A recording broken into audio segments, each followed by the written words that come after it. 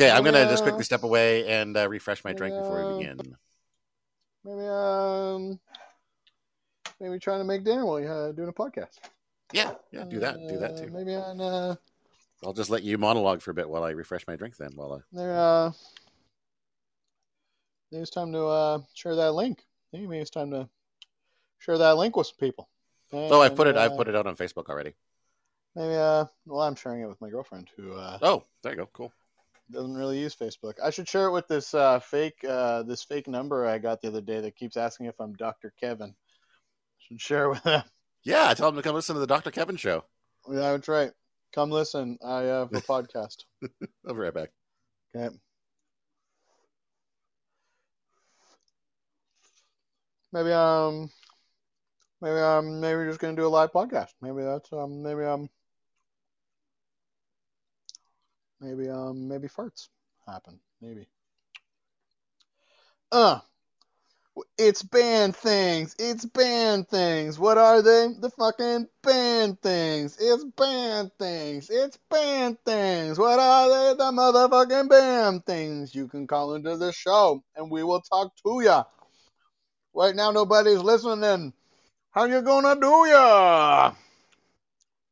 Maybe there's people listening. I have no idea actually how to tell. There could be people listening. Band things, band things. I think 2 live people's, me and the host. It's band things, band things. We got a total of 100 occupancy. Band things, just motherfucking band things. What happened in that school? It was probably in the southern United States. It's band things, motherfucking band things. You know, all those super progressive places. It's band things, motherfucking band things. We're up here in Canada smoking that BC herb. It's band things, motherfucking band things. Hey, you're rewriting our theme song? I'm not rewriting anything. I'm just making up my own theme song. Oh, there you go. Our special live episode theme song by Dave Coleman, right. Ladies and gentlemen. You'll have to go back and listen because it goes for a while. How are you recording this right now? The Podbean app records it for you? Yes. As long as you don't switch devices mid-podcast. As long as weird errors don't happen, yes. That's right. As long as you don't, digitally bukkake in the face of fate and the Podbean app. Well, so what happened that time is that my laptop just completely lost connection to the Wi-Fi here. Right. And so did all of my computers. And the only thing that I could get connected again was my phone, which is why I ended up reconnecting that way. And I think maybe it was only because I was connecting through data. Never resolved what that problem was. I didn't get back on Wi-Fi until the next morning. But when I talked to the neighbors that run the Wi-Fi, they didn't do anything weird to it. They hadn't moved it. They hadn't turned it off. They hadn't done anything. So they didn't lose their Wi-Fi either? Not that they noticed, no. Oh. That was very strange.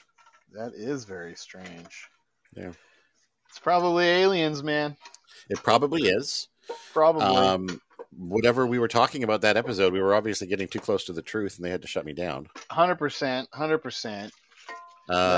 It's the thing said on the podcast we're going to lead to that butterfly effect of effect causing the end of the world.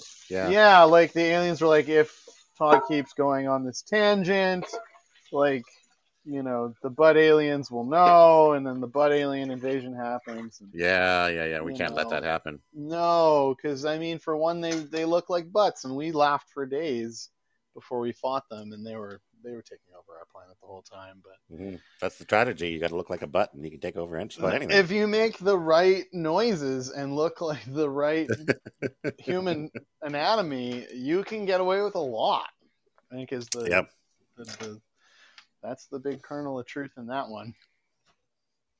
Just like a kernel of corn in a poop that comes out of a butt. Exactly. Full circle here, folks. That's what we're all about at Band Things. And by folks, I do mean myself and the host who are just talking to each other. Yeah. It's fun, though. It's fun. The link that you gave me, that link that you shared with me, is that a specific link for hosts? Is it a different link? Oh, shit. That was the one I shared, which was a bad idea, right? So how do I share this show, man? I think I can. Yeah, I can send you the other link. The only thing is, I think like the link I gave you, if somebody follows that, they would join the show, and if they were, well, I don't know if it would even work on a browser, but like they would join the show in the app, and also immediately be on the call talking to us. Oh, then she should hit it. I shouldn't have let Janine know. She'd think that was she would not appreciate that, but I'd quite enjoy it. I find it quite entertaining. So, well, you can still send it if you haven't already sent it, or I already sent it, but then I sent an addendum just now. But it's all good. Okay. Do you want the other one? I went to the bottom of the app and there was a little square share looking button. I just sent that out. It worked, there you go. I think. Cool. Yeah, I think it worked. Dave Colemine is live on the call for 13 minutes now. I have wrapped a new theme song for the show. I appreciate that. Holding up my part of the bargain here. Not drinking. What a fucking bummer. But yeah, that's life, man. That's life, bro. Working that day job. I tell you, though, it's the day job that makes you want to drink, and it's the day job that suffers when I do. And so... Right, that's tricky. It's a real catch-22 there. I get through a weekend of bar gigs with not being concerned about drinking, and then I go to my really nice day job, doing nice altruistic things for people, and I just want that's where you need to get loaded. And I just want to get loaded by 10:30 in the morning. Yeah, that's tricky. I got a Caesar. I got a Caesar over here is what I'm sipping on. You know, Todd, that's the life of an oilman. That is the life of an oilman. Sitting back, sipping a Caesar, doing a live podcast. That's the life of an oilman. That is correct. That is correct, man. Is it Caesar from a bottle? Caesar you made? Yeah, it's Caesar I made, but I didn't I just went and got the Clamato, the works for Caesars. Oh, so it's a two ingredient. Yeah, it's vodka Caesar. and the Clamato, right. The works. Do you have any frozen water in there? Really, really. Ice cubes. Yes, I do have ice cubes in there. Cool. I have so a couple of 3 ingredients. Whoa. So yeah. This is a pretty fancy Caesar. No rimmer. It is. No rimmer. No rimmer. It's a plastic cup because that's how I roll. Plastic cup. I mean, you can rim a plastic cup. I hope can you really? Well, you can rim anything. Giggity. Back to butt jokes. Is that true? Is that true that you can rim anything? That's just a butt joke. Are we going to have to take that to Mythbusters even though they don't exist anymore? That's right. Can you rim anything? Can you rim anything? I don't want to think. My mind went to all sorts of stuff I do not want to rim.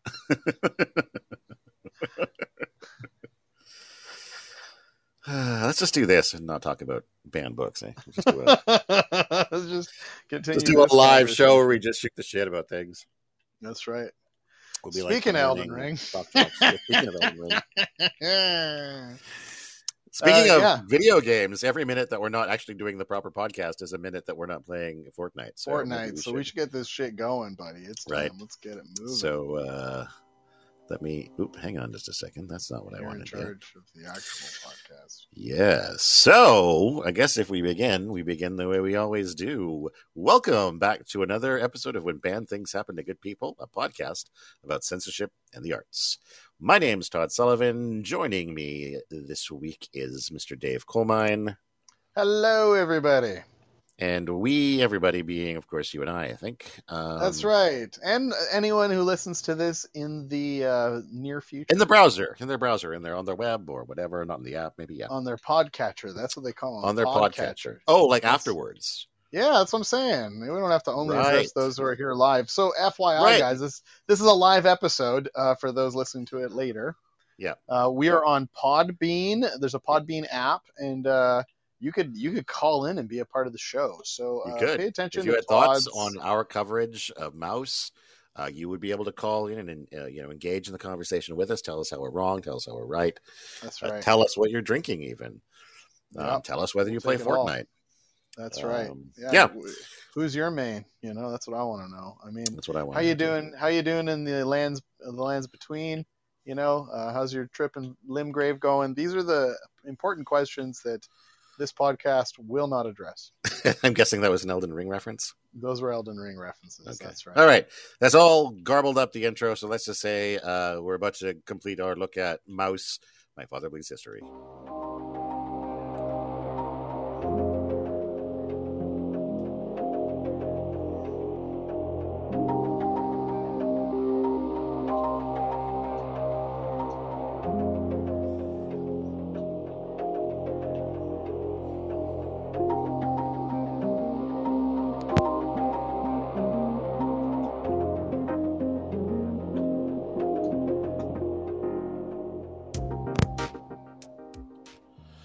Well, welcome back to the show, Dave. Hey, man, every freaking time I hear that intro, I really want to freestyle over it. We were going to do that as an outro once. Did we ever do it? I think we might have done it. I think we might have done it on the Lost Live episode.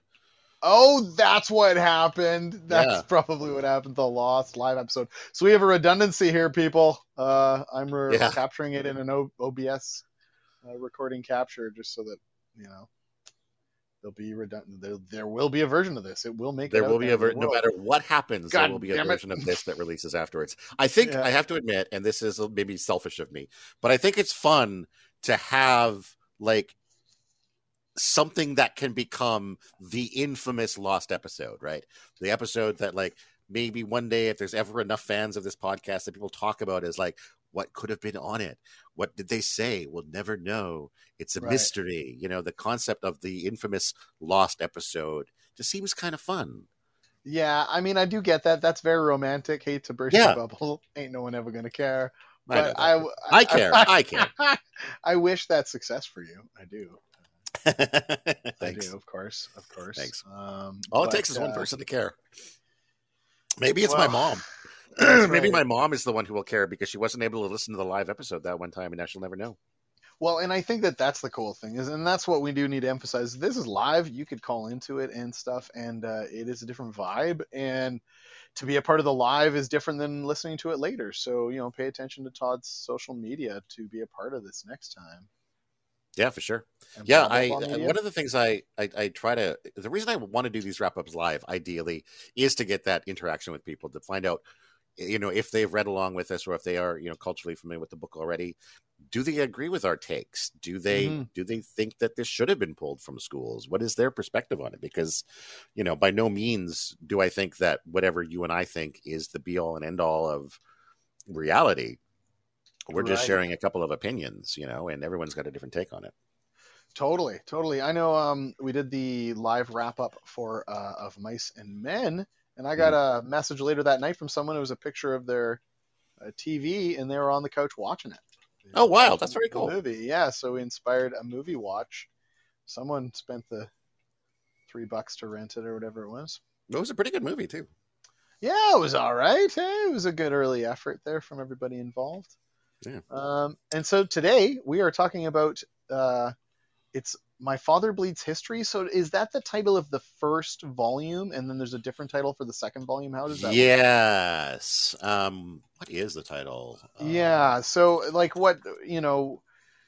this is banned media, but turns out most of why it is banned is in the second half, the second volume, I think it is released as one single volume sometimes, or in other iterations. Hence why it's banned as a unit.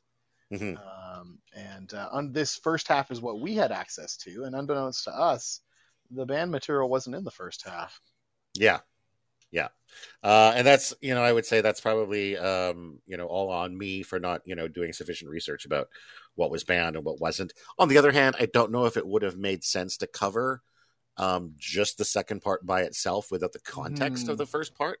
The context is the word that came to mind with me as well. I do think you need the context of this first book. Yeah, because even if this isn't, and that's kind of something I wanted to talk about, is the fact that covering just this first part gets us to kind of, pardon me, an unsatisfying ending.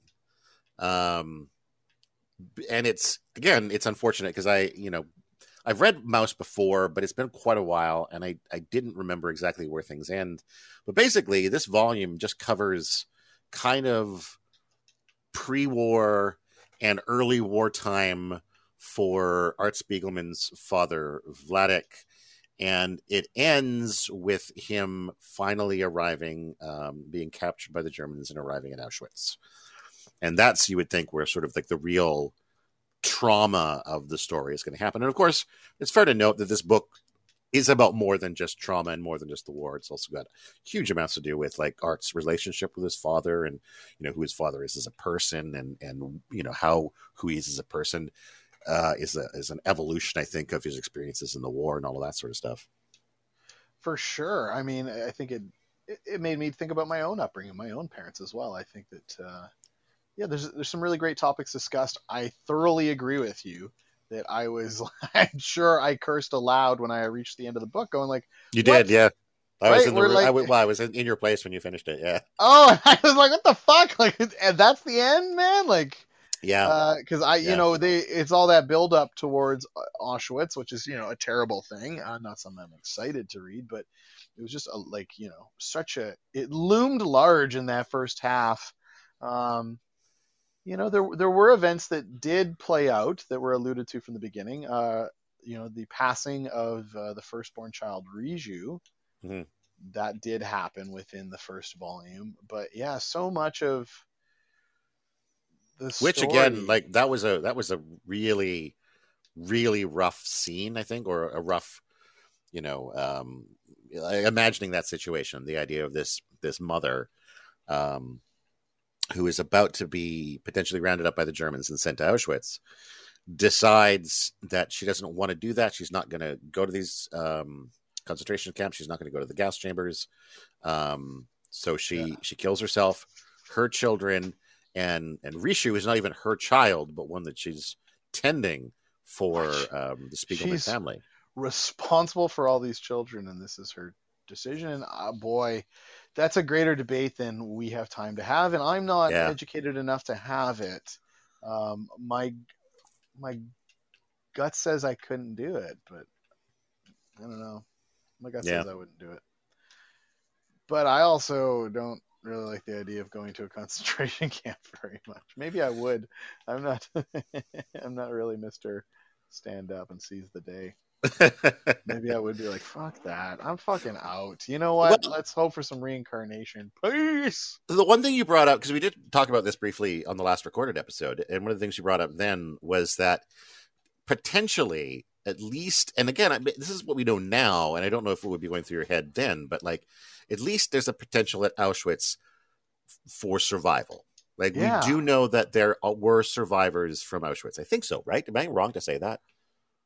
No, you're not wrong, because Vladek came from Auschwitz, and right, Vladek's alive. Exactly. So definitely, some people survived, and I mean that is the story of Vladek up to this point as well. Though, is just his resiliency. This man will not give up, and he's wise to the world and how to get through it, and tended to until he was captured. Have a good head on his shoulders and a good instinct. And from early days, knew the importance of having money tucked away. Always.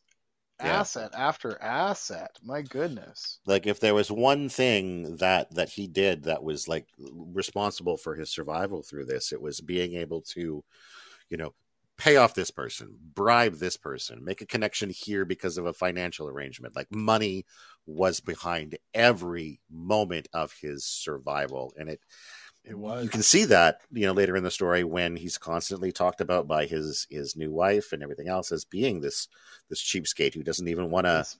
Miserly man, yeah. Yeah, like, his new wife doesn't want to buy him clothes and wants, because he's got this closet full of clothes from his. Yeah, Vladek wanted Mala, his second wife, to wear the clothing of the deceased first wife, Anya, as a way to save money. And I get it. I understand Vladek. I think you get an understanding of him. That's one of the cool things about how just real it is, right? Like, Art is in this story, and I don't think he holds any punches about how he acts or about how his father acts. Mm-hmm. I don't think that Art is always painted in the best light either. No, and in fact, for one, there's a moment where, because the comic details Art's creation of the comic as well. There's a moment where he's talking to Mala and kind of saying like he feels bad about how he's portraying his dad, and it's almost like he is that stereotypical greedy Jewish person, but all he's doing is just literally explaining how his father behaves. Yeah, that's an interesting one. So like highlights, man. What were some highlights for you from this first half? What are things that stick in your mind still to this day?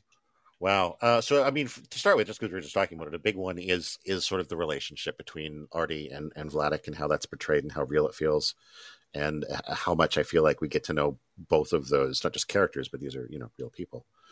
I think if there was like a single sort of image or something that sort of stood out to me, there's two of them. One is when they're on the train heading to where Artie's first wife, whose name I can't remember right now. Not Artie. Anya. Vladek. Anya, right, thank you. Yeah, so Vladek and Anya, because they're going to the is this after the honeymoon? Yeah. Yes, and it's going to the hospital, right? She's going to the hospital because she's... Yeah, it's 38, riding on a train in the center of town, a Nazi flag. Yes. Word coming from Germany of Jews being forced to sell their businesses and were disappearing or being beaten. But yeah, just that flag out the window of the train was really something else. Yeah. And also the moment where there were a bunch of Jews who had been doing business together that were rounded up and hung in the street. And again, that was another image that really just struck me, because just trying to imagine what that would be like to just be walking down the street and encounter these people that you had just been doing business with, and who, maybe if you had been there at the wrong time, could have been arrested with them. Like that could have been you up there as well. Like, again, that was just an image that sort of spoke so much in just sort of one image. Cool. That the flag in the center square also stood out for me in a big way. I think the funnier moments are the ones that also really stick out in my mind. The wire hanger and then the wood hanger the next time that Art comes over, that change of the hanger. Yeah, the subplot about the arc of Artie's coat. The arc of Artie's coat and disappearing and then getting a new trench coat. I found some of that stuff kind of funny, and so it stuck out a little bit to me.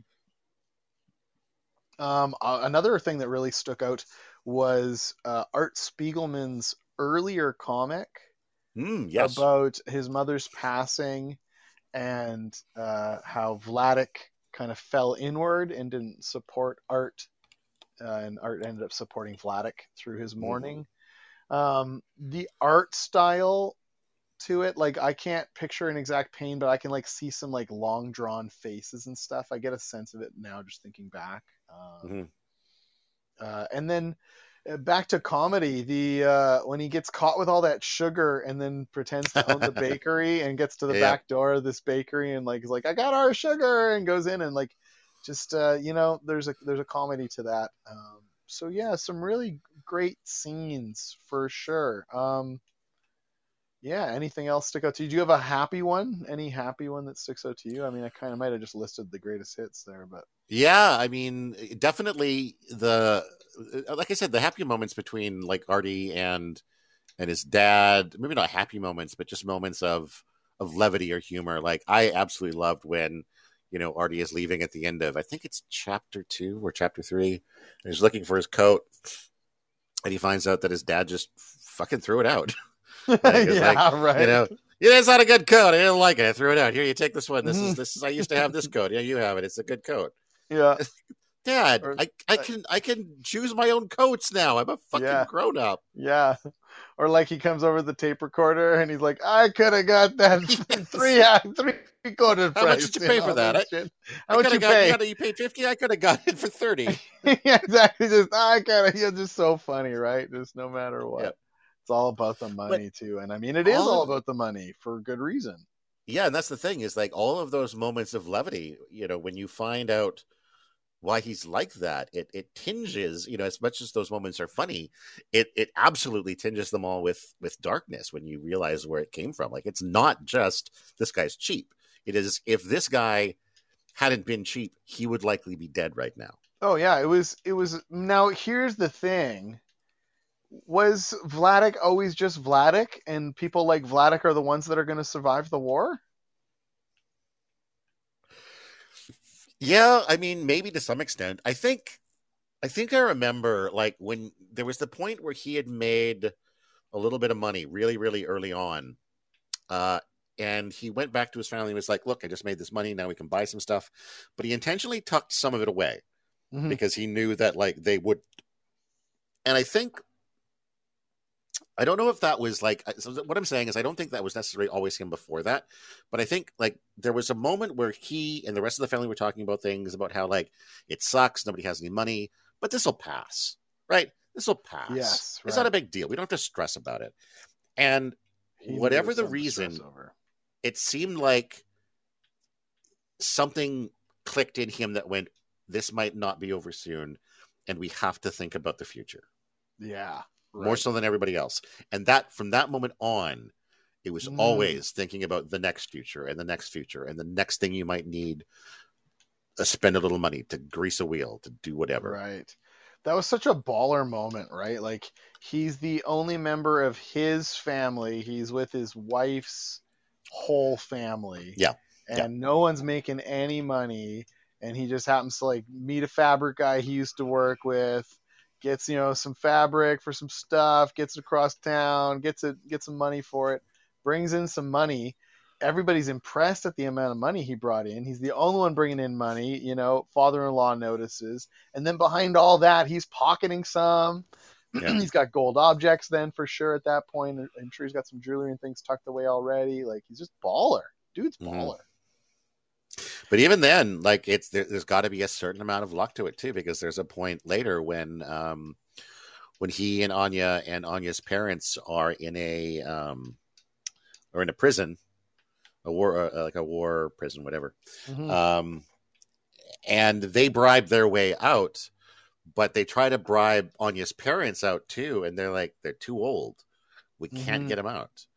And it gets to the point where the guy actually takes the bribe to get them out, and then just doesn't do it. Yeah. And so, again, it's that matter of, like, money is keeping Vladik alive to an extent, but, like, there's, I think, a tremendous amount of luck involved in that survival as well. Just being right places, right times, the right age. I think it's the age. Age is huge, right? Age and fitness. I think there is a certain demographic that's going to make it out, right? At some point, there was nobody over the age of 70 still alive, and then that number started getting lower and lower. Yeah, because they were just whittling out the people that were consuming resources without providing anything, right? So kids, you had too many kids, you're out, because those kids they're eating food, they're not generating any profit. Totally. Right. And so, to the Germans, the Jewish race was just about, like, how much value are you valuable enough to keep alive? Otherwise, you're dead. Yeah, especially if you're trying to fight like a many front world war. Yeah. Shrewd. One thing I do want to talk about during this is that kind of the one criticism I remember reading about Spiegelman and Maus is that by portraying these different races as different animals, he's calling it a falling prey to the same kind of racial division that people like Hitler were doing. What are your thoughts on that? Yes. I initially thought that it was like pigs as the police force and then people in hospitals. And so to me, it was like some sort of this like working class was them, like they were the cogs in the machine mucking in the shit. Right. You didn't catch the racial thing, right? Yeah. Yeah. And so and I think that, but yes, the idea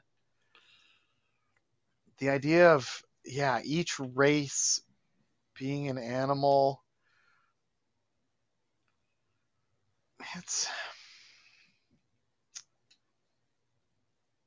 it's interesting because I think about scenes where he's a Jew, and if he's found out to be a Jew, he'll die in Poland, and he's acting Polish, Yeah. and so it shows him with a pig mask on. Yeah.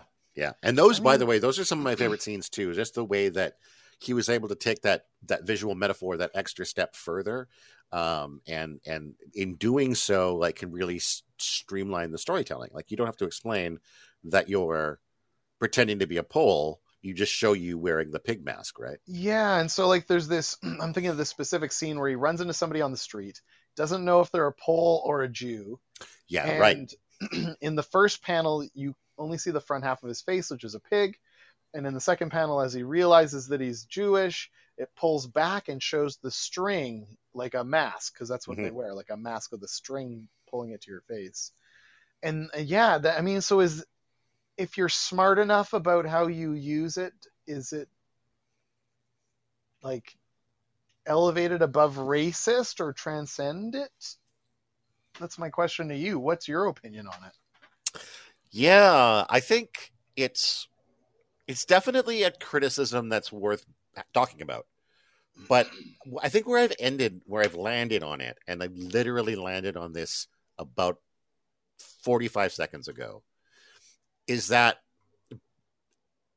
because he's telling this story about a world that was so separated by race because of the war, because of Hitler, because of Nazism, that it is fair to take this approach. It's fair to take this approach due to the time and climate that it's portraying. Yes, because of the fact that this is a story that is set in that setting where there are those lines, and where us as readers being able to draw distinctions between those lines, to know who is German, who is Jewish, who is Polish. I think not only is it fair, but it is also effective, and maybe one of the best ways that you could tell a story like this. Cool. All right. So that is definitely a thumbs up. Well, brazened by your review, sure, I'll go with it. I mean, couldn't tell the story the same way, just couldn't tell it in the same way without it being what it is. Yeah, and it's because it is such a it becomes visual shorthand after a while, right? Because the way that you talked about with the pig masks and these sorts of things, and knowing from sort of reading synopses of the book, knowing that there are many, many other races being portrayed by many, many other animals, there's clearly going to be more examples of this in the second volume. So, like, there's Americans who are horses, there are French who are frogs, there were those are only two I remember off the top of my head, but not bad. It brings back an important scene, and that was the Germans over top of a trench full of dead Jews from this battle, and in that one scene, the Germans did not look like dogs like they were portrayed in all the other. They would have been pigs, panels. But yeah. Sorry, I meant the Nazis. The Nazis. Oh, cats. They're cats, not dogs. Cats, not dogs. Cats, right? So the Nazis are cats. That's right. My apologies. The Nazis are cats, and the Jews are mice. And in this one panel, all these Nazi cats don't look like cats at all. They look like humans. And I think that was very intentional, trying to portray that this is, in this kind of most atrocious act, was humans. Yeah, just a reminder that this is a human atrocity, that these things were done by people. These things were, it's not a fantasy of cats and mice and pigs, and we're not reading a happy book about, we're not even reading a sad book about animals doing terrible things to each other. This is things that people did to each other. Mm-hmm. So yeah, that's definitely a fair point. So did you enjoy it? I did. When I look at art of any kind, one of the things I really like about a given sort of art form or given medium is creations that really couldn't have been done in any other medium. Movies that really wouldn't work as anything other than a movie, or in this case, a story that I don't think could have been as effective if it wasn't a comic book, because they weren't able to pull these kind of artistic tricks. And so for that alone, I really, really enjoyed it. I think Art is a pretty stellar storyteller, both visually and literally, choosing the segments he's including from his life and from, his time with Vladek, how he's telling his father's story, the meta narrative of it. I think it's a tremendous accomplishment, and I think it is certainly worthy of being the only graphic novel to have won a Pulitzer Prize. So, yeah, I enjoyed it. I'd recommend it. I think so far anyway that it should have been part of maybe my education, right? I think me getting to digest this in high school wouldn't have been a bad thing. Yeah. I think it would have been the best perspective. It is the best perspective I've ever had on World War II and what went down. I've never watched Schindler's List for some reason. Right. Because that would be the other one that I would mention as a way of connecting with what happened. Right. I've watched things like Saving Private Ryan and Band of Brothers, and they don't connect. They connect with a different part of this whole thing, and this was a perspective and understanding of World War II that I had not previously experienced, so for that I appreciate it, and I think that so that makes it. I took this shit in classrooms and never connected with the experience in the same way. So there's value in what it's doing here. And I think it does belong in a high school curriculum. Grade 12. Yeah, and so that's worth noting, because I'm pretty sure that it was a grade 8 curriculum that it was removed from. Do you think that would be too early for this? Yeah. I do think so. I do think grade 8 is too early. I don't think that you're mature enough to digest it in grade 8. That's fair. Yeah. I remember grade 8. I mean, frick.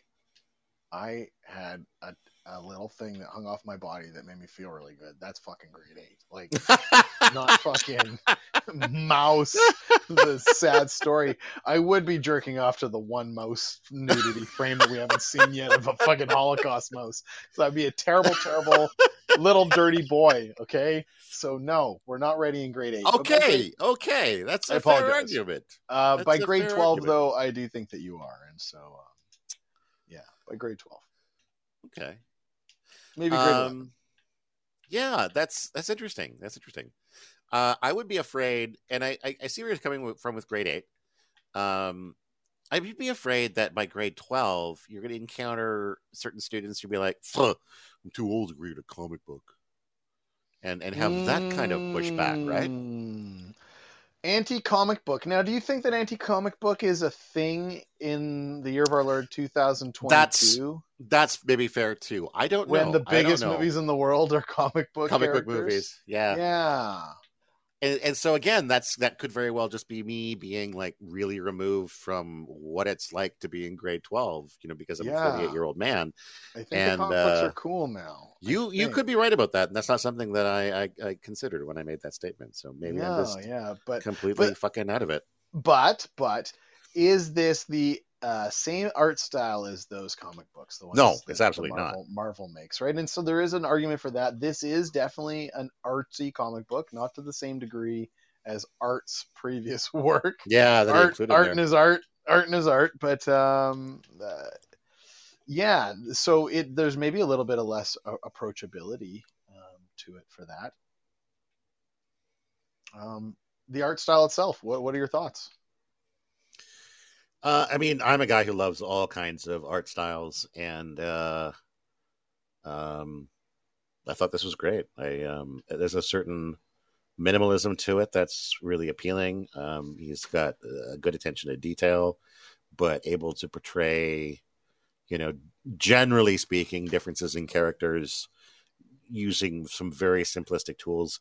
Like if there was ever a moment that I wasn't sure which character was which, it was only because there were scenes that had so many family members in it that I only met 2 panels ago. Yes. that I can't keep track of, but it was never because, like, if it was Artie, I knew it was Artie. If it was Vladik, and it was Vladik, so. There were scenes where the fact that it was a room full of mice made things a little less differentiable than I think a room full of men and women. Yeah. But that's rare. But in the same way, like, I have definitely read comic books that featured human beings where I was like, I can't tell the difference between these two characters visually. 100%. Right? Yes. Oh, yes. So I don't think that's unique to the fact that these are animals. Oh, okay. All right. 10-4. Hey, Mr. A and PixXU Jamuka, who have joined us for our episode here. Yo. You guys are doing well. Yeah, for sure. At first blush, I wasn't totally in love with the art style. It did take a couple panels. I got into it though. It just the lack of shading, I guess, like it's exactly what you said, like very simplistic tools used to portray everything. Just like kind of like that deepening cross thatch to create shading versus shading itself. But I got into it. I think at some point I just like fell into like what it was trying to do and really embraced it for what it was. Right. And it's right? Like pretty much. And again, that's definitely the indie comic element too. The idea that this is not like a whole big production team. It's like, this is a guy at his studio and he's just making his comic book. Mm-hmm. There was something I was thinking about bringing up. Yeah, those are my thoughts on Mouse. So we were talking about doing the second half of it at some point. Yeah, I mean, obviously, leaving it here, we're not getting to sort of the meat of why it was. We never get to Auschwitz. We don't get to the meat of why it was pulled. Yeah, why it was banned. Yeah, we are, and we have an incomplete story. And one that doesn't even really end, even for the first volume, in a satisfying way. Nope. So I would definitely like to come back to this at some point. Me too. And continue with the second part, which is excellent. That's kind of what I was going to, bounce off you and see if that was something you were interested in doing. Well, I mean, I really echo your sentiments. Like, it just doesn't feel completed. I am too effing busy. Like, you and I are working on a documentary series right now. Yeah, exactly. Yeah. Elden Ring's out. There's a new season of Fortnite. There's so much going on. There's a lot of shiitake mushrooms going on right now. I am like totally not just XP farming in Elden Ring in the background while we do this. I was wondering what those little clicky tappy. Oh, you guys are getting the clicks, are you? I'm hearing a few of them. I thought you might have been Googling something, but no. No, fuck. No, I am just running a horse down a hill, dodging a boulder, and respawning. You know what I'm talking about, Elden Ring people. You know exactly. Say a quick hello to Chris Wilson, who's just joined us. How you doing, Chris? Thanks for stopping by. I think I recognize that name. I might recognize that name. So I would really like to cover the second half of this at some point in the future, and so Agreed. It's good to know you'll be along for that. Yeah. Don't know when that'll be. Matter of schedules and everything lining up. But yeah, it's definitely, like I said, I would recommend it. I think I would maybe say definitely grade 10. I definitely think you could cover this in grade 10 and maybe even grade 9. Okay. I echo your sentiment about High grade school? 8, but I also think, I don't know. I also think maybe if there was like a special, if you were in a grade 8 class that was like special literature, like you're smart kids, you really dig literature, that maybe you could get as early as 8 in a situation like that. I don't know. I mean, I was a matriculated dude who liked art and English, and I don't know if I was there yet, maturity-wise. It's just because I think, and I think it's because part of it is it's baked into the curriculum of history. Like, certain grades are going to cover World War II and certain grades are not going to cover World War II. Oh, yes, right. And if World War II is when it's being covered, or grade 8 is when World War II is being covered, this is a story that opens up World War II to these kids in a way that is way more relatable than anything else, except potentially Schindler's List. Or Band of Brothers. I haven't seen that. Oh, man, that's pretty good shit. But that's more soldier aspect, right? Like, it's if the you're other trying to find out, war. Yeah, this is the machinations on the backside of it. What's going on in Poland? How you're treated as a Jew to go through World War II. It's Yeah. fucking wild, and I think it's a really great read. I think there's a real value in it for sure. Yeah. It gave me some perspective. And I would say, at the very least, even if not in the curriculum, this should be in the school libraries. There you go. Yeah, for sure. Yeah. Cool. So because honestly, if even if the student's looking for something to whack off to, this is probably not what he's going to go to for that one naked mouse agree, picture. Dude. I agree, dude. So that's a callback to a conversation. There you go. For all you latecomers, all right. I appreciate making a callback. Nothing better than a good callback, if you ask me. I say. Do you have any other thoughts? No, I think I've really gotten out. I do think that you need to read this entire thing. We have, what is it? My Father Bleeds History. Is that what this first half is called? Did we ever figure that out? And what's the second half called? The second half is called, oh man, I just left that page. Something about wartime. Okay. No, now I'm Googling. Something about wartime, I think. It's Survivor's Tale. And Here My Troubles Tale. Okay. No, Survivor's Tale is, oh my God, the subtitle of the whole thing. Okay, cool.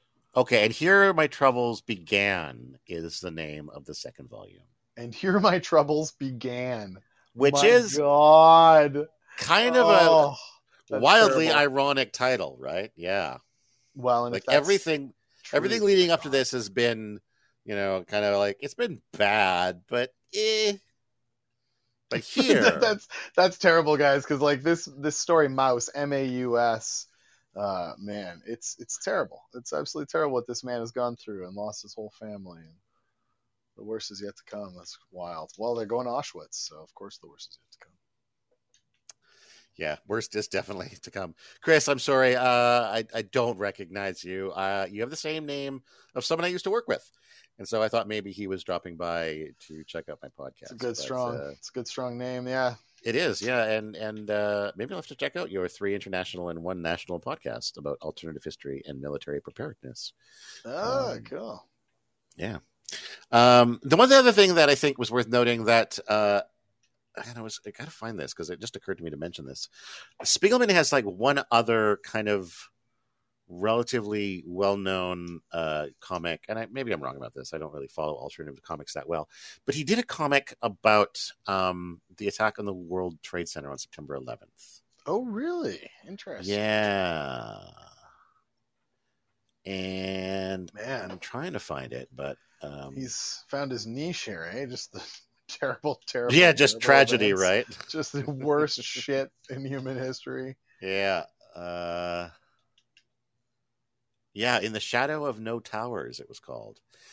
And I think part of that, of course, again, because he's writing from his life, he lived in New York. He was in New York when it happened. And I imagine, having read Maus, that it's going to be probably very similar to that, where it's ultimately about his experience with the event, whatever grief he went through, surviving it, whatever, maybe knowing people who died in it.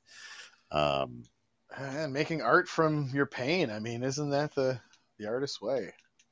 Yeah. I mean, for some, it's, the only way to sort of, process and deal with those things. Wow. Yeah. Them's my thoughts on Maus, yo. Check it out. It's pretty good. Yeah. How'd you pirate yours, Todd? How did I pirate mine? Well, you pirated yours from me, I think. I mailed it to you. Yeah, that's right. I just got a PDF in an email. Yeah. My pirated copy came in sideways. I had to learn how to, without a proper PDF editor, because I don't have one. I had to find a website that would actually allow me to rotate it and then save it. Because I wasn't going to send you some sideways pirated comic book. What kind of podcast well, you would did I be giving you that kind of shit to read? Yeah, man. I take care of my hosts. Well, I'm glad it wasn't 90 degrees to the side. Yeah. You're going to get a kink in your neck trying to read it like that. Even if you had it on a tablet or something, I imagine, because every time you turn it, it tries to write itself, right? We've all played that song and dance. We certainly have.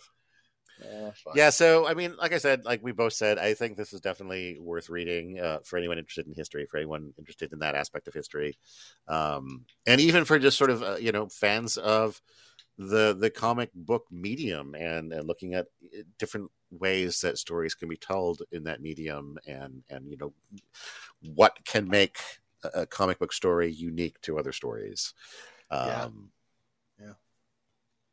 it's good. It's good. You could take that quote and put it on the cover of the upcoming new paperback edition. It's good. It's good, period. No exclamation point. And then credit it to When Bad Things Happen to Good People. So that, like, the name of the publication being quoted has, like, I don't know, 8 more words than the quote itself. Yeah, that's hilarious. That is pretty good.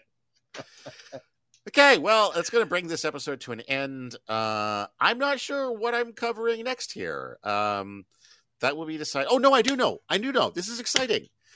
So, what we're doing right now, this live episode, is the 49th episode of When Bad Things Happen to Good People. How crazy is that? That means next episode is the talk to me in 20, buddy. 50th episode. Can I book myself in for 20 episodes from now? You want to do number, what would that be? 6? Oh, I see. All right. Okay. Nice. I'm obligated to say nice. I understand. Okay. Well, that's fine. We could, you know what? That's cool. I could play with numbers. I'll just have to find something appropriate for the number 69. Right. Maybe a banned porno. Whoa, I don't want to see that. I do not. But want. There was that weird period in the 70s around like Behind the Green Door and Deep Throat, where porn films were kind of flirting with a certain amount of mainstream interest. Mm-hmm. Like people like going to the theater to watch porn wasn't unheard of. Like cool people were actually doing that briefly. But then maybe there was like the film that like ended that brief flirtation with being okay. That might be interesting to cover. I don't know. Sure. Anyway, point is, next episode, our 50th episode, we're doing a big celebration. We're going to be going live again. We are getting back original co-host Oren Barter. He's going to come back. That will be his last episode. His schedule is no longer working, which is why he hasn't been here in so long. But we're going to do a retrospective, looking back on our first 49 episodes and a send-off live. Fuck, yes, you got a date for that? It'll be assuming nothing happens. It should be 2 weeks from tonight. 2 weeks from tonight, guys. Yeah. Look back. Favorite moments, least favorite moments. I can already tell you which some of Oren's least favorite moments will be, and they will all include the Turner Diaries. That's Monday, April 4th, everybody. Monday, April 4th, 7 p.m., whatever fucking time zone we're in. Yeah, thank you for that. Thank you for calculating that, Dave. Well, I might have a computer on here. I'm doing a lot. Yeah, right? But you could be busy playing Elden Ring instead of looking this stuff I have 107,000 runes. I've never had that many before. Congratulations. I'm glad this podcast was able to help a little bit. Well, I apologize to everyone listening for the clickety clacks. It's all good. It was very quiet. Yeah, so that's what the next episode will be. After that, episode 51. I don't know. We'll see what happens. It's like a month away probably. So the world could explode by then. We'll never know. Until then, thank you guys for listening, whether you're live, whether you're listening to this, later. Thanks, Chris Wilson, PXU, JN, MQE, and Coalmine. That's you, Dave. Hi. Thank you all for being here. Until next time, now would be a very good time to go and read a fucking book.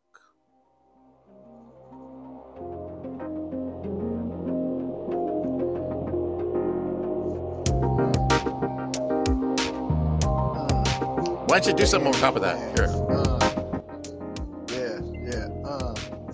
Ban things. Here in the West Canadian space. Ban things. Ban things. Nicely done. Night, everybody.